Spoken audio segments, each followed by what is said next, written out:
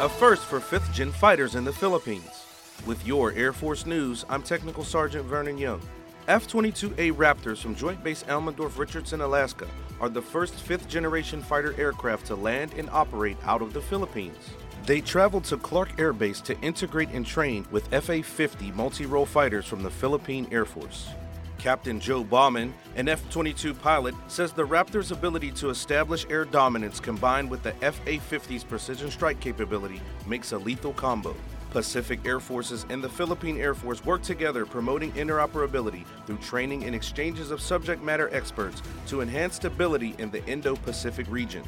Bauman says the milestone integration exercise demonstrates the commitment to partnership with the Armed Forces of the Philippines.